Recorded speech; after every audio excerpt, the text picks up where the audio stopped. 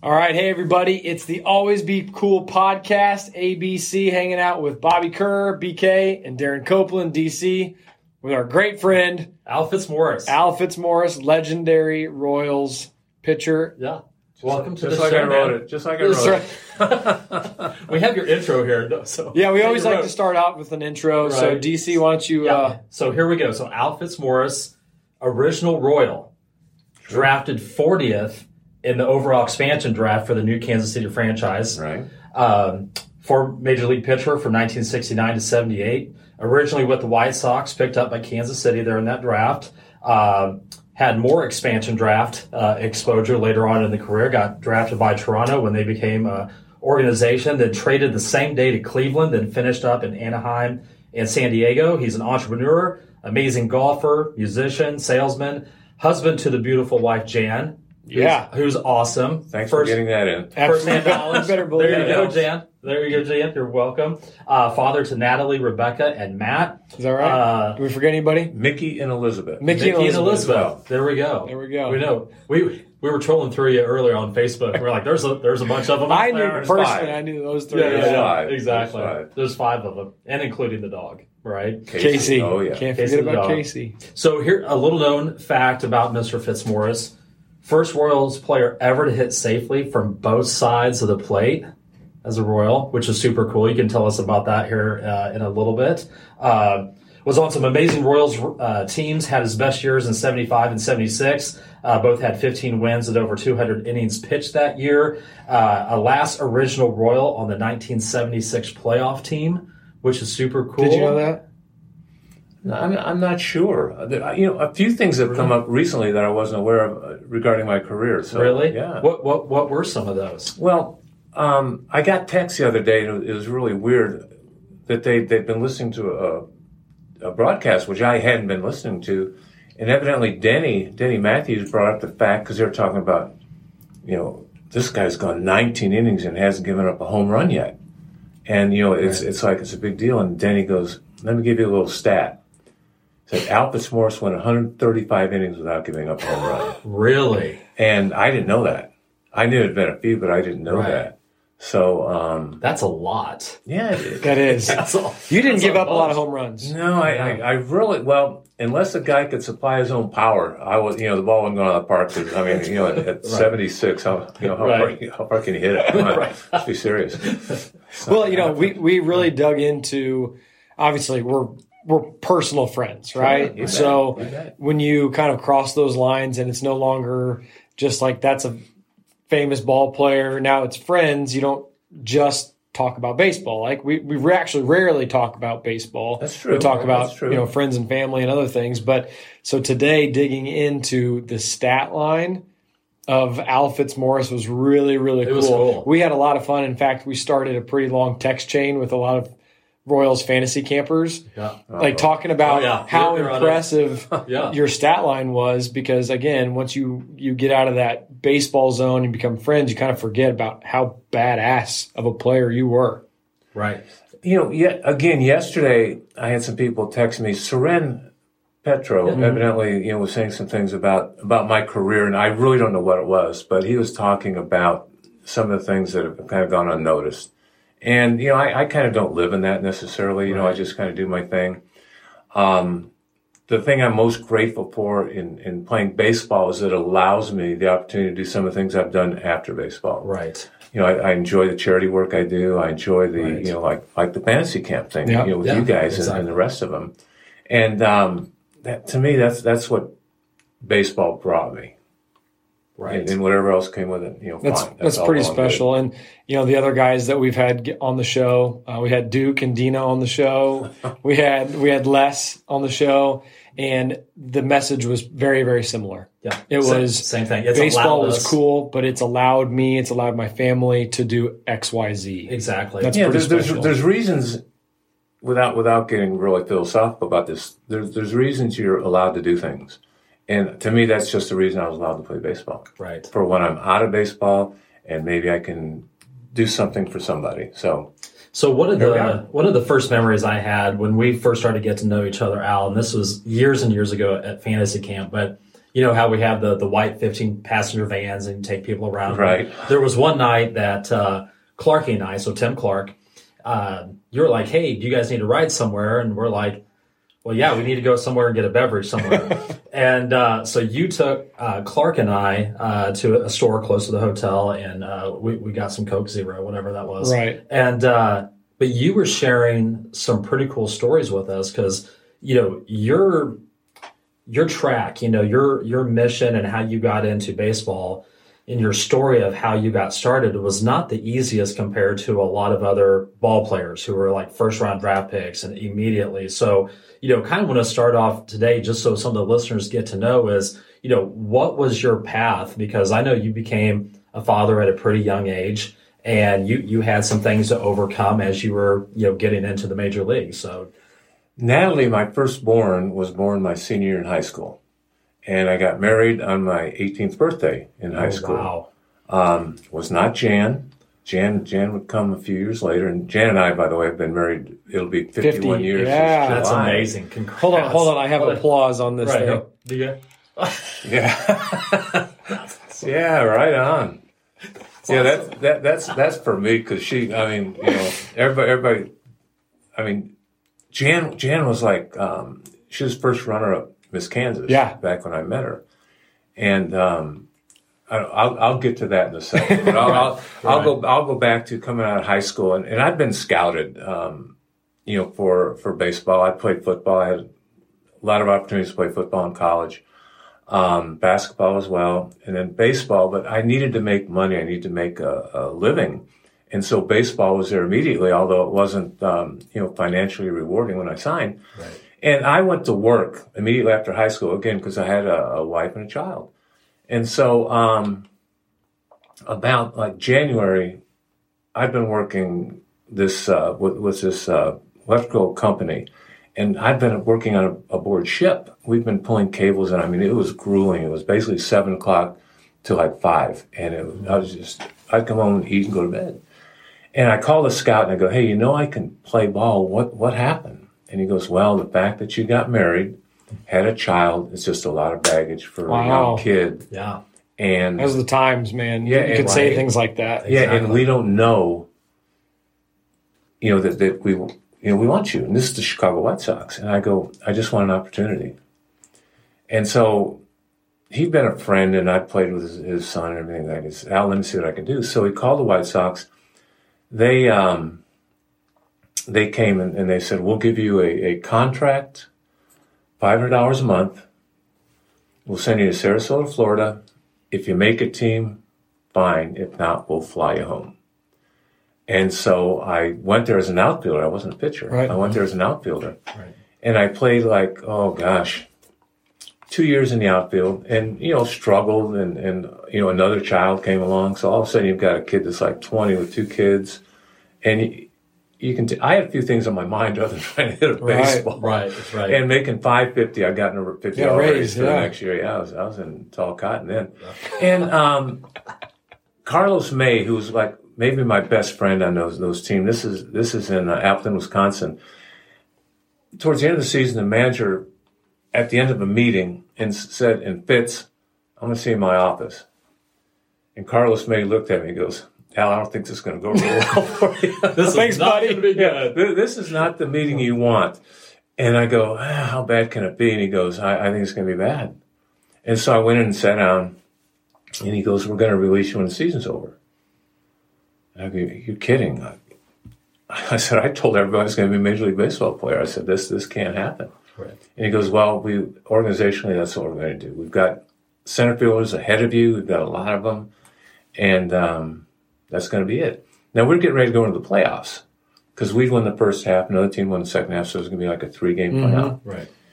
And he goes, you know, just when the playoffs are over, you're done. I said, well, you may not know this, but I can pitch. And he goes, can you really? I go, yeah, I can pitch. I had no idea I could pitch. You're throwing it out there. I pitched a little bit, but, you know, I knew nothing about what was going on. And he said, I'll tell you what, we'll give you a couple starts because I don't want to use my guys that I'm going to use in the playoffs. Mm-hmm. Right. He says, you'll be in center field in the playoffs, but I'll give you a couple starts. And I literally had to go out and ask a a pitcher, how do you throw a breaking ball? I had no idea. And so he showed me how to throw a slider. Right. Anyway, I pitched pretty well. And when the season was over, he said, you know what, we're going to take you to Instructional League, which was in Sarasota, Florida, and just see how you can progress because, you've got potential. And so, long story short, 2.5 years later, I was in the big leagues. Wow. Just 2.5 years later. Yes. That was like at the end of 66, 67, 68, and 69, I was in the big leagues. Wow. So what I'm gathering from this, Al, is I was desperate. between that situation and Jan and some other things, and I miss the ultimate salesperson on this sheet. Oh, no, I didn't. True salesman. Right in the middle. I know him. That's a salesman. Hey, guys, I can pitch too. Wait, somebody, how do you pitch? So how do I do this? That's true. His name was Steve Coker. And he and I were friends. And I go, man, I said, this is like do or die for me. But I was not going to go home and tell everybody that I've been cut loose. That was not going to happen. Right. And I really dug in. And the following year, 67, I don't have my minor league record there, but I made the All-Star team, this and that. The following year, which probably nobody will ever believe, I led the league in strikeouts as a pitcher. I struck out more that year than I think I did my entire career in the big leagues. I mean, I struck out like right around 200, 210 guys, and I mean, I was like a 50, 60 strikeout guy in the big leagues. Right. They were a little better hitters. Yeah, right. Well, certainly. A little bit different story. But yeah, it was, a lot of it being in the right place at the right time, selling myself. I married Jan. I mean, what kind of... You did. You sold her. Talk about us. Yeah. Thanks, Bobby. Home run. Way to go. Hey, you guys are doing okay too, so let's not go there. Right. That's true. But I had to convince him that I could pitch. I did. Again, like I said, I pitched a couple pretty good games, and it was on. Well, so I'd say what a career ERA of 3.65.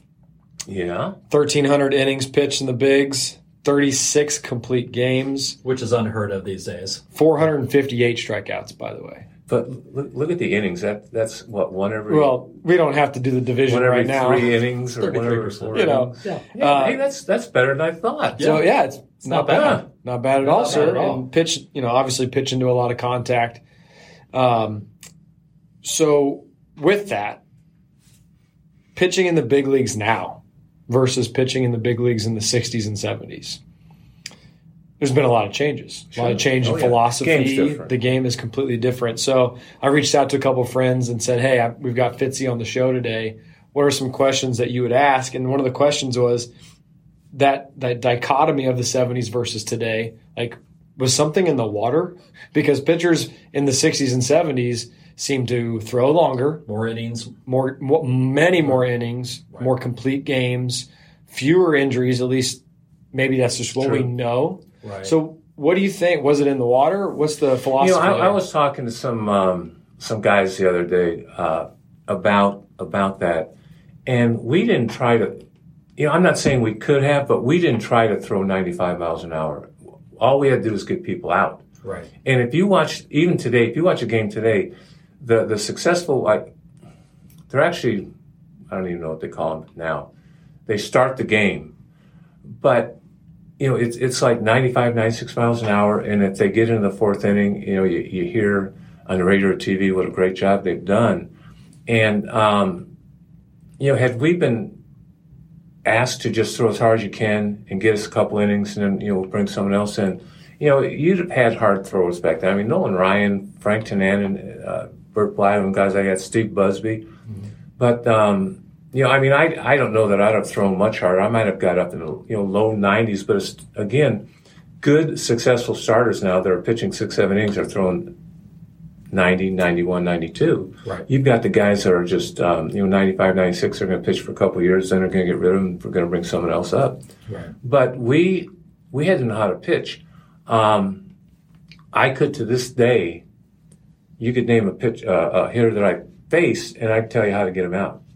I didn't have to go in my pocket for a card that said let's see, Mike Trout, let's see, he's got some power. The spray chart. You know, we knew, we actually studied the game. We'd sit on the bench and we'd talk about the game. And I know they do that today too. But I'll give you an example. Jack McKeon was managing when I was playing. And I was getting ready to face Baltimore. Baltimore had some pretty good players. I mean, you know, the Robinsons, Boop Powell, guys like this. And he told me, no breaking balls. You cannot throw a breaking ball. And I go, well, Jack, what do you mean? He goes, every breaking ball you throw is going to cost you $100. Oh, my gosh. And I'm thinking, well, I'm planning on throwing at least 120 pitches. 30 or 40 of them will be, you know, breaking balls. Right. It's going to add up. If I have to write a check for $4,000, Jan will leave me. So I go, okay. I said, well, you know, you're the manager. And I threw like a 2-hit shutout, fastball, changeup. And next game, next game against Milwaukee, said, Fitz, same deal. And I threw, I think, a 7-hit shutout. So I had 18 innings, no runs, total of like 9 hits. But it was the best lesson. Pitching's about locating and getting hitters off balance. Mm-hmm. It still is. You watch these guys swinging over like off-speed pitches. Mm-hmm. It hasn't changed that much. What's changed is the inability for pitchers to be able to throw the ball to a location. And if you watch Salvi, give a target and watch where he winds up catching the ball. It's usually about 2 to 3 feet from where he originally targeted. Just overthrowing, going for the strikeout as opposed to location? Yeah, I think they're a little afraid of contact. You make a good pitch, you know, they can hit. And believe me, when we threw a pitch, we weren't hoping for contact. We really weren't. We wanted to swing and a miss too, just like everybody else. But, you know, we'd go in with a goal of lasting longer than the other starting pitching, hopefully finishing the game. And I was talking to a friend of mine. We were doing. Like you wanted to finish the game. Yeah, everything I started, I wanted to finish, and I didn't. But you know, I was kind of disappointed. If you pitch, you know, and again, I'm taking nothing away from these guys that are pitching today. They're great guys. They have great arms, and they're doing what they're told to do, basically. But you know, 5 or 6 innings really wasn't necessarily a day's work, right? Because everyone was going longer. And another thing that I wanted to touch on now, because you know, growing up, my dad would always say, hey, the Royals teams of the 70s were some of the best teams that we ever had in franchise history. So kind of taking a look back at that, one of the questions I had for you is, looking back, who was one of your favorite managers that you played for, whether it was at the Royals or whoever, who was one of the managers that just kind of stood out from the rest? My all-time favorite manager, bar none, was Bob Lemon. Bob Lemon, okay. He took over the Royals in middle of 70. Charlie Metro had been managing. He was let go. And he had it for the next, up till, 70, 71, 72. He had it for like 2.5 years. And here's something that Lem did. You know, I was still a young kid, and I was still kind of feeling my way. And Lemon had been a third baseman pitcher. He's a Hall of Fame pitcher now. But he liked to hit, and I liked to hit. And so, you know, he'd leave me in maybe a little longer than he should have. But I was pitching a game in Boston, and going into the 9th inning, I was getting ready. It was like a 2-1 game, 3-1 game. We were winning. I mean, you know, Yastrzemski, Evans. I mean, they had numbers. Yeah. George Scott. And I was going out, and he said, Fitz, he goes, if you get a man on, he said, I'm going to come get you. He said, the reason I'm going to come get you is, he said, you pitched too good a ball game to lose one. He said, so I'm going to look out for you. I mean, how can you not love a guy like that? That's awesome. Yeah. Instead of, you know, you suck, sit down. But just, you know, that's the way Bob Lemon was. He didn't have any favorites. He just wanted guys to show up, play as hard as they could. That's a good leader. See what happens. It's a sign of a good leader. Oh yeah. Right, opposite of what we were talking about earlier. Yeah. But, you know, plus Lemon, you know, he'd have we didn't have Coke Zero back in the day. Right? He'd have a soda with us. Right. Oh, I know. Had a pop with you.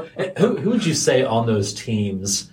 You know, we all know George Brett and the amazing career that he had, but who would you say on those teams were kind of, you know, under the radar, really, really good, but maybe didn't get as much credit for as much of what they brought to the team or the talent or something like that? Because I know, you know, might be AO or someone along those lines, but who on those teams was just an amazing stud? Well, still one of my best friends in the game is AO Amos, and we stay in touch. I love Amos.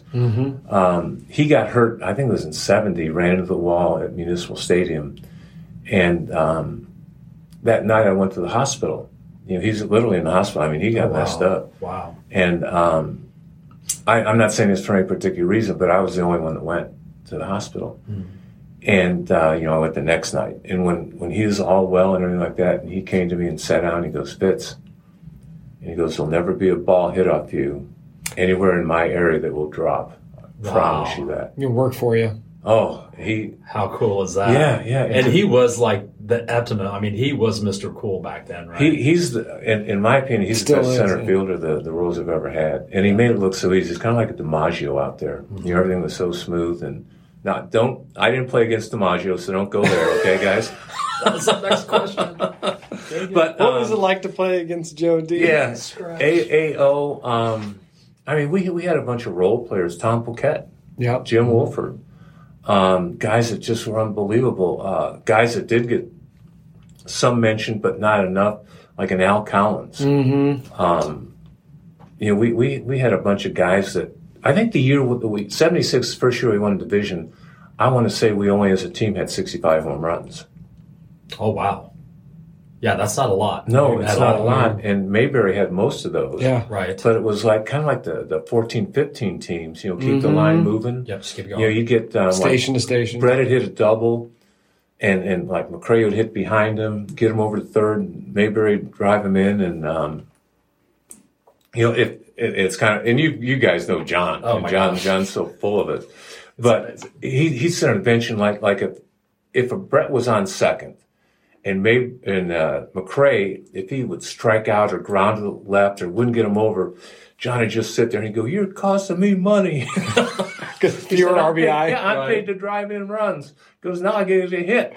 Can you imagine Big John in his youth and his prime, how salty he just now? Oh, I mean, look at him now. Now, the one thing I want to bring up, and now you're going to have to keep this rated G here for us, Al, but I remember I can do it. Yeah, there was a story that you were telling us at a luncheon one time at Jack Stack about you guys were playing on a super hot day. Oh yeah, right. And John said some words to you. I had on the turf, and it'd be like 135 degrees on that old turf. Like melt your cleats. Oh yeah, and the players would come in and they'd stand in these boxes of ice because their feet were so hot. And I'd had the habit of every once in a while I'd start bouncing the ball on the turf, just kind of gathering my thoughts. And all of a sudden I hear, "Hey, Fitz." And I turn around and John's like 5 feet from me. And of course I was on the dirt, so I was all right. Right. I wasn't that hot. And Mayberry goes, "See these feet?" He's got like size 30 foot. Right. And he goes, "They're on fire." And he goes, "The longer I stand out here, the hotter they get, and you're walking around the field bouncing a ball." And he goes, "I'm going to tell you right here, you bounce that ball one more time, 35,000 people are going to watch me kick your ass right here." That's a true story. I know, I love it. If John walked in here right now, he'd tell the same story. So I was reading an article today that somebody had done on you. I think the name of the article was like The Last Original Royal. Yeah. And are you familiar with that article at all? I've read it a long time ago, but I remember the article. So for me, having read it, it brought two stories together for me. So one was I've heard you tell that story about Big John, right? So, but I never obviously got to watch you play, so I never knew that you took your time. You were known to take your time around the mound. I could. That's a nice way to put it. Not the fastest worker. Yeah. So in this article, it talks about during a particular game, a different game, Denny was on the call. Oh yeah. Do you know this story? Yeah. And so make it full circle here. There used to be a beer guy at Kaufman that had a spot on Denny Matthews impersonation. Spot on. Okay. And you shut your eyes, you think it's Denny. And he used to, every time I'd go to the games, I'd call him over, I'd buy a beer from him, and I'd ask him for the impersonation. He'd say, and when he'd say something, then he'd finish it with, "And go grab some guy's nuts." and because guys potato chips, right? Yeah, it was one of our sponsors. So anyway, there was a game where you were taking your time. Do you know the story? Yeah, I almost got Denny fired. Yeah, so tell that story. Yeah. But it was like, it was like, I'm going to also say that I also have, I want to say 12 to 15 games under 2 hours. So it wasn't all the time. No. Most of the time I was in trouble, though. Those games took a little longer. Right. Had to take some time to figure them out. But I was taking my time, and I think he's doing a game with Bud Blattner. Okay. Who goes way back in the day. He used to actually do some of the Saturday game of the week with, I think it was Dizzy Dean maybe. But he kind of, hit the cough button and said, Denny, read a spot. Do the guy's spot. Mm-hmm. And so he said, Fitzmorris taking too much time out there. So then he goes, all right, he goes, and for those of you that are out there, if you're getting ready to go shopping, he goes, when you're walking down that aisle, he says, you ladies, don't forget to grab some guy's nuts. No, he did. Yes, he did. Yeah, he did. Oh, yeah, he my did. gosh. And it's amazing. All of a sudden, cough button. And they go, you can't say that. And then he goes, how do I fix it? And they go, you can't. You don't. Just let it go. No, just let it go. The good part about that was that it ended up being like this celebrated thing to where enough this guy decades later, beer guy, was doing impersonations that I had heard, had no idea that was the story with you. And it became like legend of Denny Matthews. Yeah. And guys actually celebrated him for it. I was going to say, they probably got so much, they did. Publication. They probably sold a lot of nuts. Maybe are they still a company? I think they're still a company. We should sponsor this show today because we're talking about it enough. Potato chips on the shelf. Somebody mentioned guys again. There you go, Bobby. You're always thinking. All right. Hey, that's our first sponsor. It is. The ABC podcast. You know what's funny, though? To this day, like when Denny Matthews does the first game of the season, to me, it's like, all right, the world is okay. Yep. The world is right. Denny's back on the air. The world is right. Yeah, he's been a friend forever and ever. Well, since 1969. Yeah. Well, I can't even imagine all the friends and people that you've met along the way that have, set you up through life. And another person I wanted to bring up because, I'm kind of a baseball card nerd when I was a young kid. That's how I got really good at math and memorizing numbers and lo and behold, now we're in the mortgage business, right? But just memorizing the back of baseball cards. But talk a little bit about Cedric Tallis and what he meant to the organization and the thoughts that you have on him. When you talk about Royals that got little or not nearly enough credit, Cedric Tallis may be the guy. He basically built the organization. Some of the trades he made, he got Mayberry, he got A.O. McRae. He got 3 Hall of Famers right there. Oh my gosh. He got Tony Solito over here. I'm not sure if he was still here when Kilbrew came over, but he basically put the team together, and he should be in the Kansas City Royals Hall of Fame, hands down. Should be. I don't know. As an executive, along with Fred White. Mm-hmm. And but those guys, I think they kind of missed the boat. But Cedric Tallis was awesome, very businesslike, very fair, very smart. We got Amos Otis for Joe Foy. We got Mayberry, I want to say for, you guys, he's a sidearm pitcher. I don't remember his name. It'll probably come to me when we're off. But he made some unbelievable trades. Right, and we got Hal McRae from the Big Red Machine. And I don't remember what we gave up for Hal, but clearly that worked out in our favor as well. Yeah. I think we also got Wayne Simpson that came over in that trade, who was a pitcher. Okay. He never really did that much for the Kansas City Royals, but he was a good pitcher. But Cedric, he was awesome. He was awesome. That day, and there's only 2 people, Joe Randon being the other one, that was with 3 major league clubs in one day, and both of us were drafted twice. Nice. That's interesting. Which is kind of different. Yeah. And what happened, kind of funny, is that Whitey and I had a falling out. Whitey Herzog and I had a falling out. And I didn't even think about the draft. I had no idea what was coming or how. The expansion draft, you mean? Yeah, the expansion draft in 68. And Jan came. We were living out in Blue Springs. Jan came and said, Fitz, there's someone on the phone for you. And I go, what do they want? She goes, you better take the call. So I took the call, and it was the general manager of the Toronto Blue Jays. He goes, Al, we just drafted you. He says, "You are now a Blue Jay." And I literally said, "What's a Blue Jay?" I said, I didn't know anything about what was going on.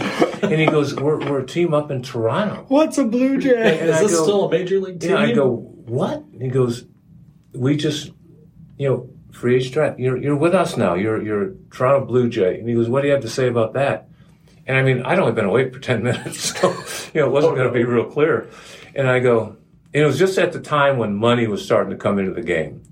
And I said, "It's going to cost you a lot of money." Because, I mean, I'd come up. I just averaged 15 wins a year for 3 years. Yeah, right. I had a winning record.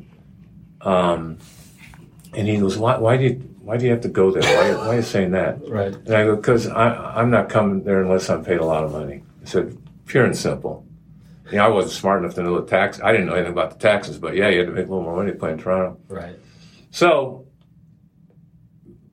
about an hour later, the phone just ringing off the hook. It's the channels, the different news stations, the beat reporters, everybody. And I go, "Jan," I said, "just tell everybody I'll meet them at the ballpark at 2:00. Talk to everybody at once. Yeah, I'll just do a press conference. We'll be done with this." So at 2:00, I show up and take all these questions and this and that. And finally, I said, "Well, it could have been worse. I could have been traded to Cleveland." And are you serious? At a press conference, I got home. The phone rang. It was Bill Sagi, the general manager for Cleveland, saying, "Al, we just traded for a year of Cleveland Indians." Oh my gosh. What a day. Oh my gosh. And so, I mean, you had to be just in an awesome mood. Were you just like, I didn't know what to do.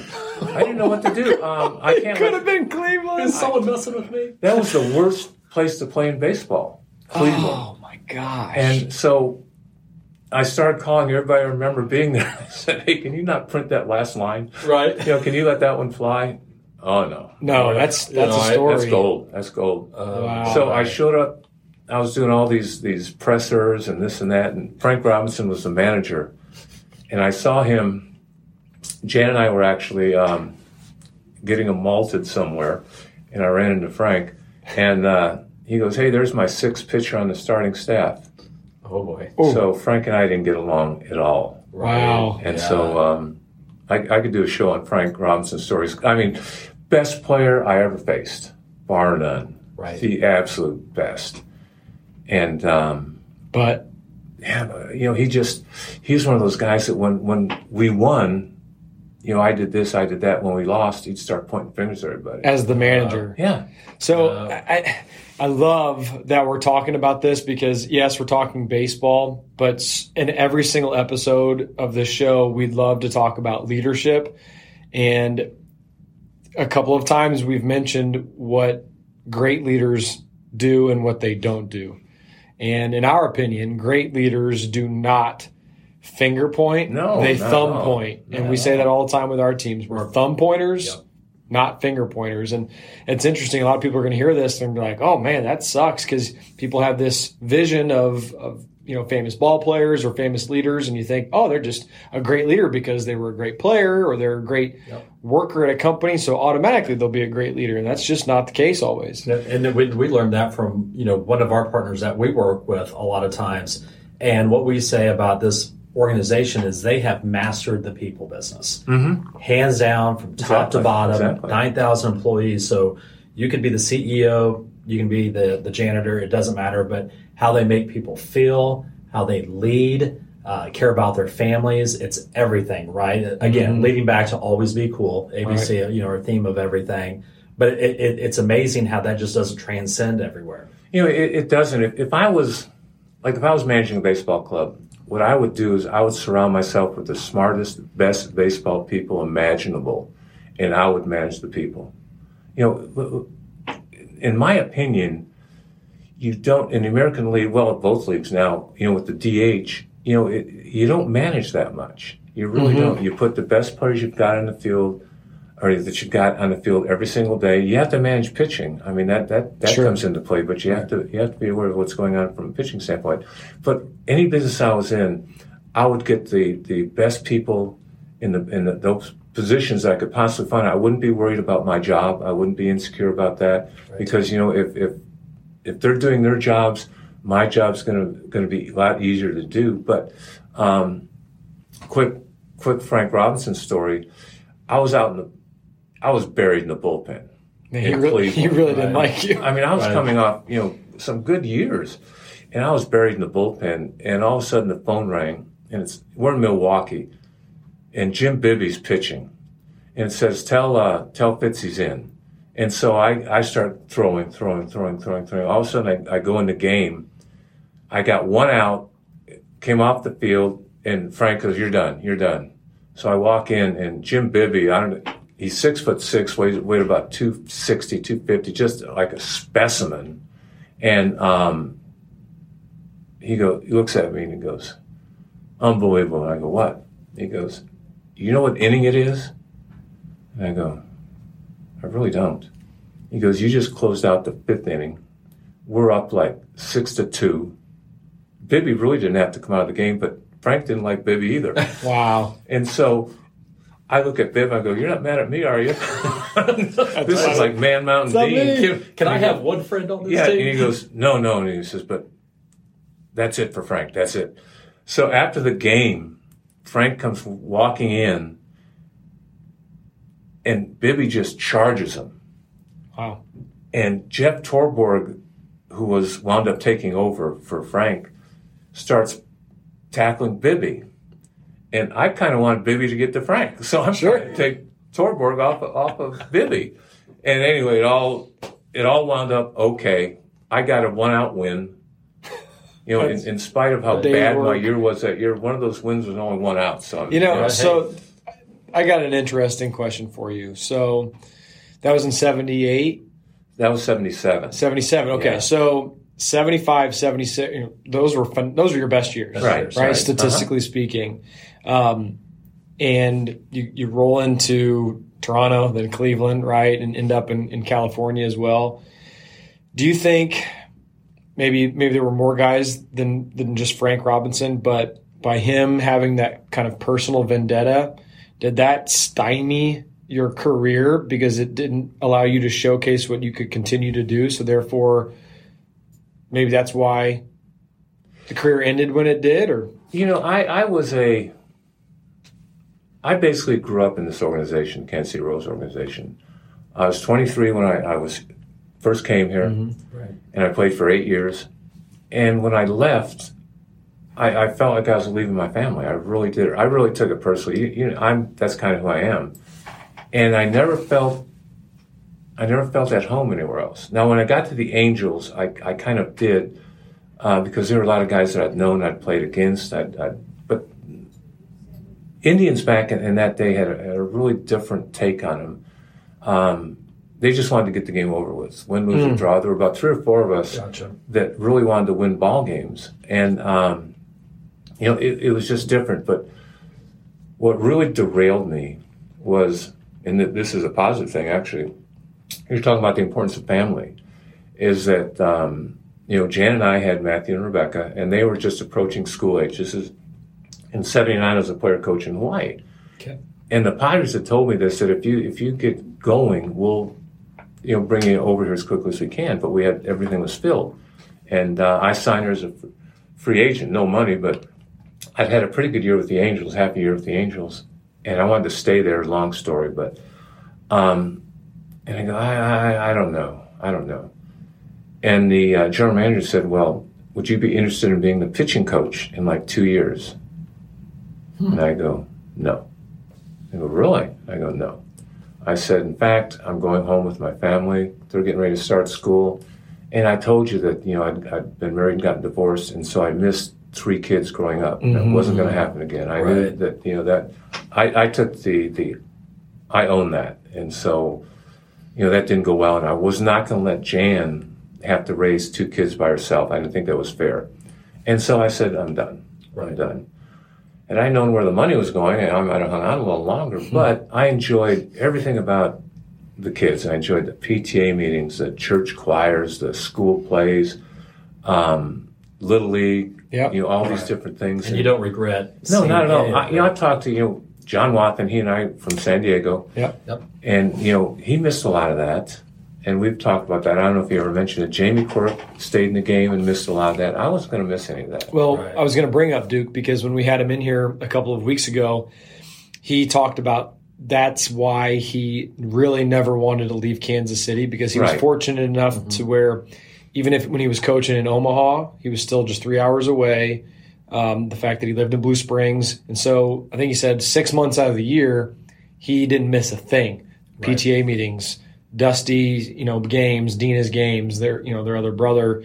So absolutely, family means a lot to a lot of you guys. And I think especially for our Kansas City boys, like you said, Kansas City became your home. Mm-hmm. Well, and I think a lot of people don't really realize as a major league player, they think it's all glamorous, right? But they don't realize all the family time that you guys are missing. I mean, spring training in March, right? And then you go all the way through, and then like with you guys having, some postseason experience, I mean, your time is only a couple months, over the winter time. So it's not all glamorous. Right. Well, I've been with Cleveland, the Angels, and the Padres in like a year and a half period of time. And Jan goes, Fitz, you've got to understand, we just can't follow you wherever you go, because, Matthew will be in school, Rebecca's just a year behind.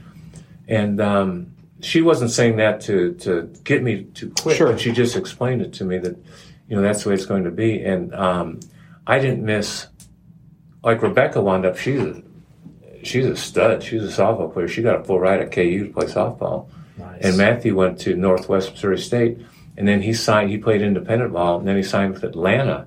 But Matthew's first professional game, and he, it was kind of like me, that for whatever reason the scouts fell off of him, and he was quite a player. He's the 33rd leading hitter in the country at a D2 school, and we fully expected him to get drafted. It didn't happen, but Richmond, Indiana, independent team picked him up, and so his first game, and I mean he's kind of like I was. I'd never been away from home when I finally went to play ball. I'd never ever been away from home ever. Not even overnight. And Matthew was similar to a degree, although he did go off to college. But I jumped in the car, and Jan goes, where are you going? I go, I'm going to watch Matthew's first game. She goes, it's like 11 hours away. I go, yeah, I better get going. Yep. And so Rebecca jumped in the car. She goes, I'm going with you. And so we drove to the game, and we walked in and sat down, and Matthew's up the bat, and we go, let's go, Matthew, get this thing started. And he turned around and looked and started crying. Oh, my gosh. Because he didn't know we were going to be there. That's special. And cool. When the game was over, we went out to eat, then we drove back, and then I had to be to work the next day. Because I've worked, since I got out of baseball, I worked every day. Right. But, I mean, that's how much my family meant to me. That's awesome. So we got up there as often as we could. And, Matthew and I are working together now. Yeah.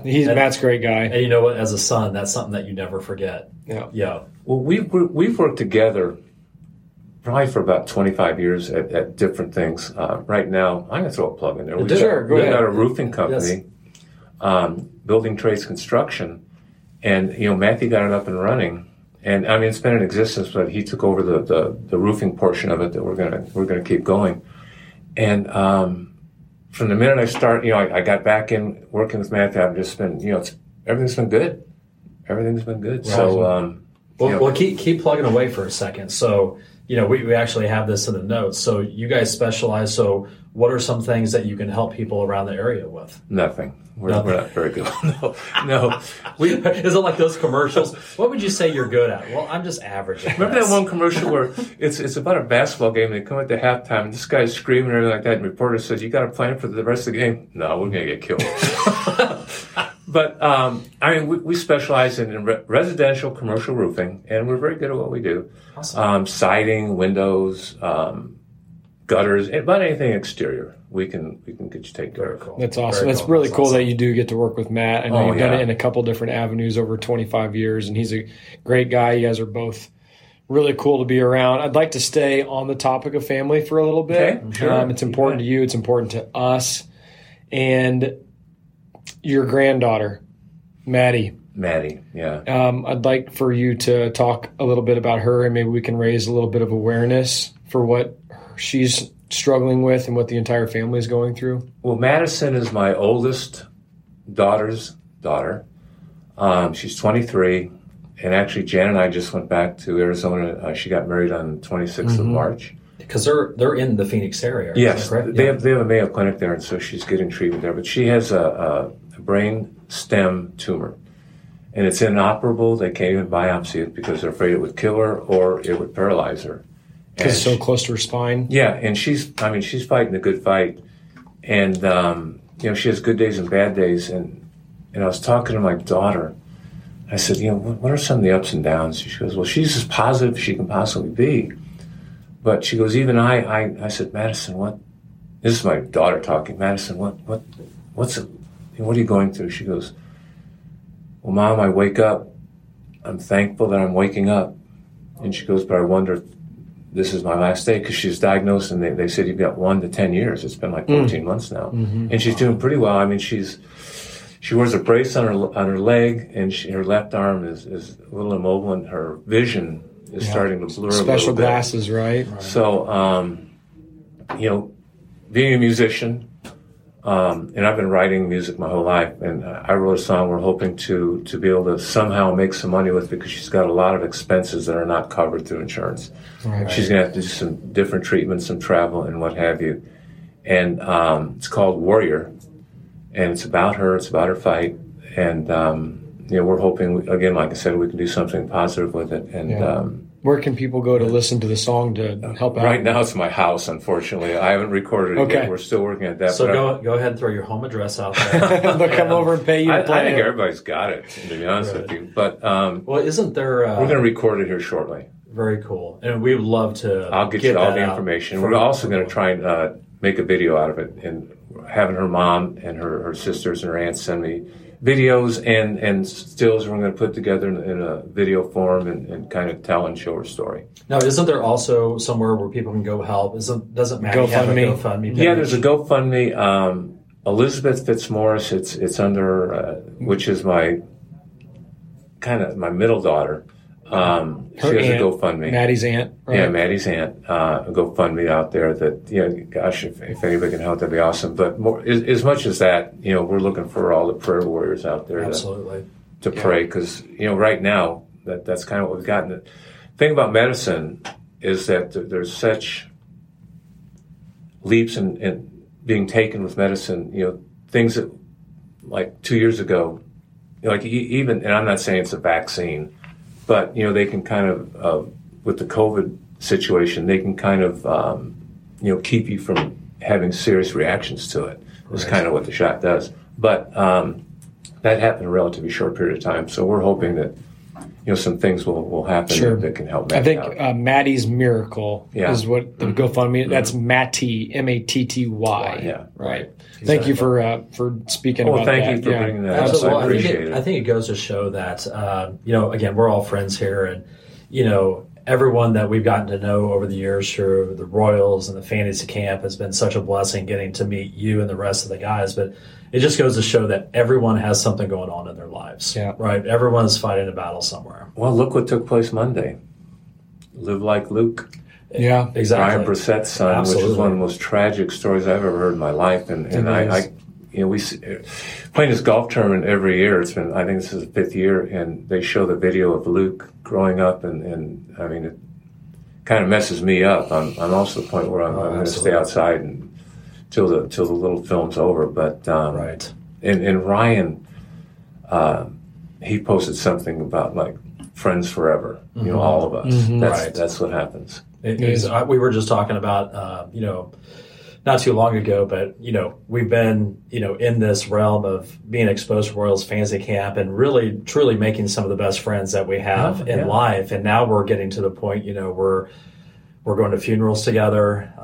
We're going to people's kids getting married. So, just living life together. And it's really cool. And, people use this word a lot, and it might be overused, but it's truly like a brotherhood. It is. Fraternity. Of everyone getting together. I mean, heck, you go to some of the practices, Royals camps 4 or 5 months out, but you go and support them and I'm sure you give them, razz them a little bit, how they need to get in shape and stuff like that. Well, but mostly Brad Russell.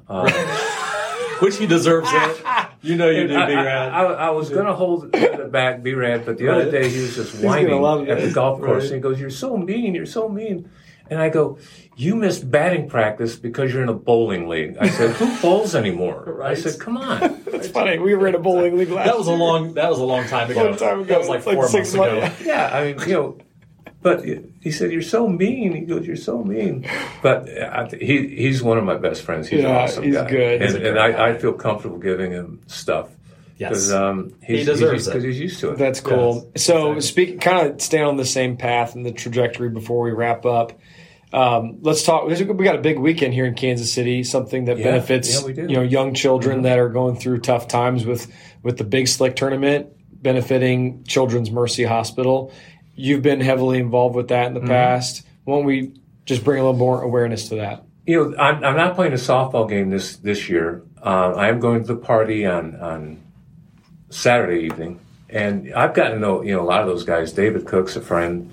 Like Sudeikis and Rudd and all those guys, David Keckner, Rob Riggle, he's actually at Fantasy Camp a couple years ago. Yeah, great guy. But it's the same thing. They're like that fraternity too, and they all come together. You don't think about cancer, and Madison's 23, and everybody goes, "Oh, she's so young." But I do a thing for Camp Quality, which is a camp for cancer kids. Isn't that Duran's? No, it's not Duran's. I mean, he may be involved in it somewhat. Yeah, I think that's it. I think he does, actually. I think he gives money to it. Chris Warboy's kind of... his Score One for Health. Yeah. Company's involved with it. But, I mean, there's kids from 6 to 18 that have cancer there. And so, there's no age discrimination in regards to cancer. And everybody knows somebody... Everybody's had it in their family. We're not feeling sorry for ourselves because of this situation, but aware that it's all around. It's all around, and anything you can do to help anything or anybody, that's what we're all about. Absolutely, and I think it's such an amazing job that we have these comedians from Kansas City that are coming and doing and raising a massive amount of money for the Children's Hospital, bringing awareness. And I know you like to give them. I saw a picture on Facebook the other day. I think you were giving Sudeikis a hard time at the softball game. Well, he thinks he can hit. Right. And he was pointing to where he's going to hit the ball. And I said, I don't think that's going to happen. But he goes, you pitching it? I go, yeah. And he goes, it'll happen. It'll happen. Mm-hmm. And then Mahomes took me to the warning track on the big field. Wow. Kelsey, listen to this. 4 or 5 years ago, Kelsey was going to play, and he goes, Fitz, he goes, lay a ball in there for me. I just want to hit one out. I go, just don't hit the ball up the middle. I said, I'm about 40 feet away. He goes, no L screen. He struck out. Oh, no. And I was laughing at him, and he came the next year, and he bunted. Because he got hit off you. Oh, that's not cool. I go, you're 6'10", 400 pounds, best tight end in football, and you bunt? I said, what's wrong with you? Right. And then Mahomes kind of said the same thing. Here, this is a funny story. Mahomes laid one in there. I want to hit one out. And I was getting ready to pitch. And I looked to my right, and Selena Gomez is standing on third base with a glove. And I got halfway there, and I stopped. I was just I'm looking around. I mean, these are kind of cool people. Right. And I walk over there, and Paul Rudd comes over and goes, Fitz, what's wrong? I go, she can't be here. And she goes, I was told to play third base. I go, yeah, but she's going to die. You don't play it there. I said, see this guy up there that's getting ready to hit? She's standing on the bag. I said, he's maybe the best athlete in the United States. And I said, he could literally kill you. Oh, my gosh. And she goes, where do I go then? And Rudd goes, how about in that dugout over there? Yes. Sorry, Selena. So she walked off the field, but and then Patrick commenced to hitting one out. That's fantastic. Yeah, I'm so happy he did. I mean, that's a great Kansas City story. I remember when he did that. And they show it all the time. That's awesome. Yeah. That's awesome. It's a fun time. So as we get close to wrapping up here, what would you say, what would be one of your favorite Royal stories looking back that you can share with the audience? What would be like a really cool story that the audience would like to hear? Well, years ago, Paul Shaw was one of my best friends for a lot of years. And he was playing third base. And Frank Howard was, I think, 6'7", 6'8", 6'7", something like that, and tremendous power. And he'd already hit a triple and he couldn't run at all. Triple to hit this is in the old ballpark. Okay. They hit the right center field fence and ricocheted all the way over to the left field. Pinella picked it up and just tossed it in, and Frank was on third base. Next time up, he hit a ball up in the transformer. Oh my gosh! In left center field, which had like the natural. Oh, it was unbelievable, unbelievable. And I was still in the game. I mean, it was still like a 2-1 game. Third time up, look over and Paul Shaw playing third base is walking to me, and I go, I was a rookie, and he played in the league a little bit, and I go, it's about time I could use a little help. I said, what do you got for me? He said, I don't have anything for you. He says, what I'm trying to do, he said, whatever you do, don't pitch him inside.